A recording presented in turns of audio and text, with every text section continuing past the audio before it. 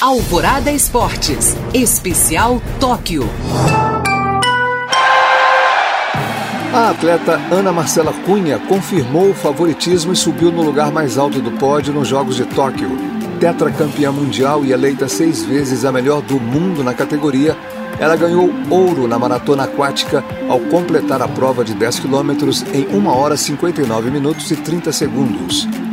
E a ginasta Rebeca Andrade será a porta-bandeira do time Brasil na cerimônia de encerramento dos Jogos de Tóquio, domingo às 8 da manhã.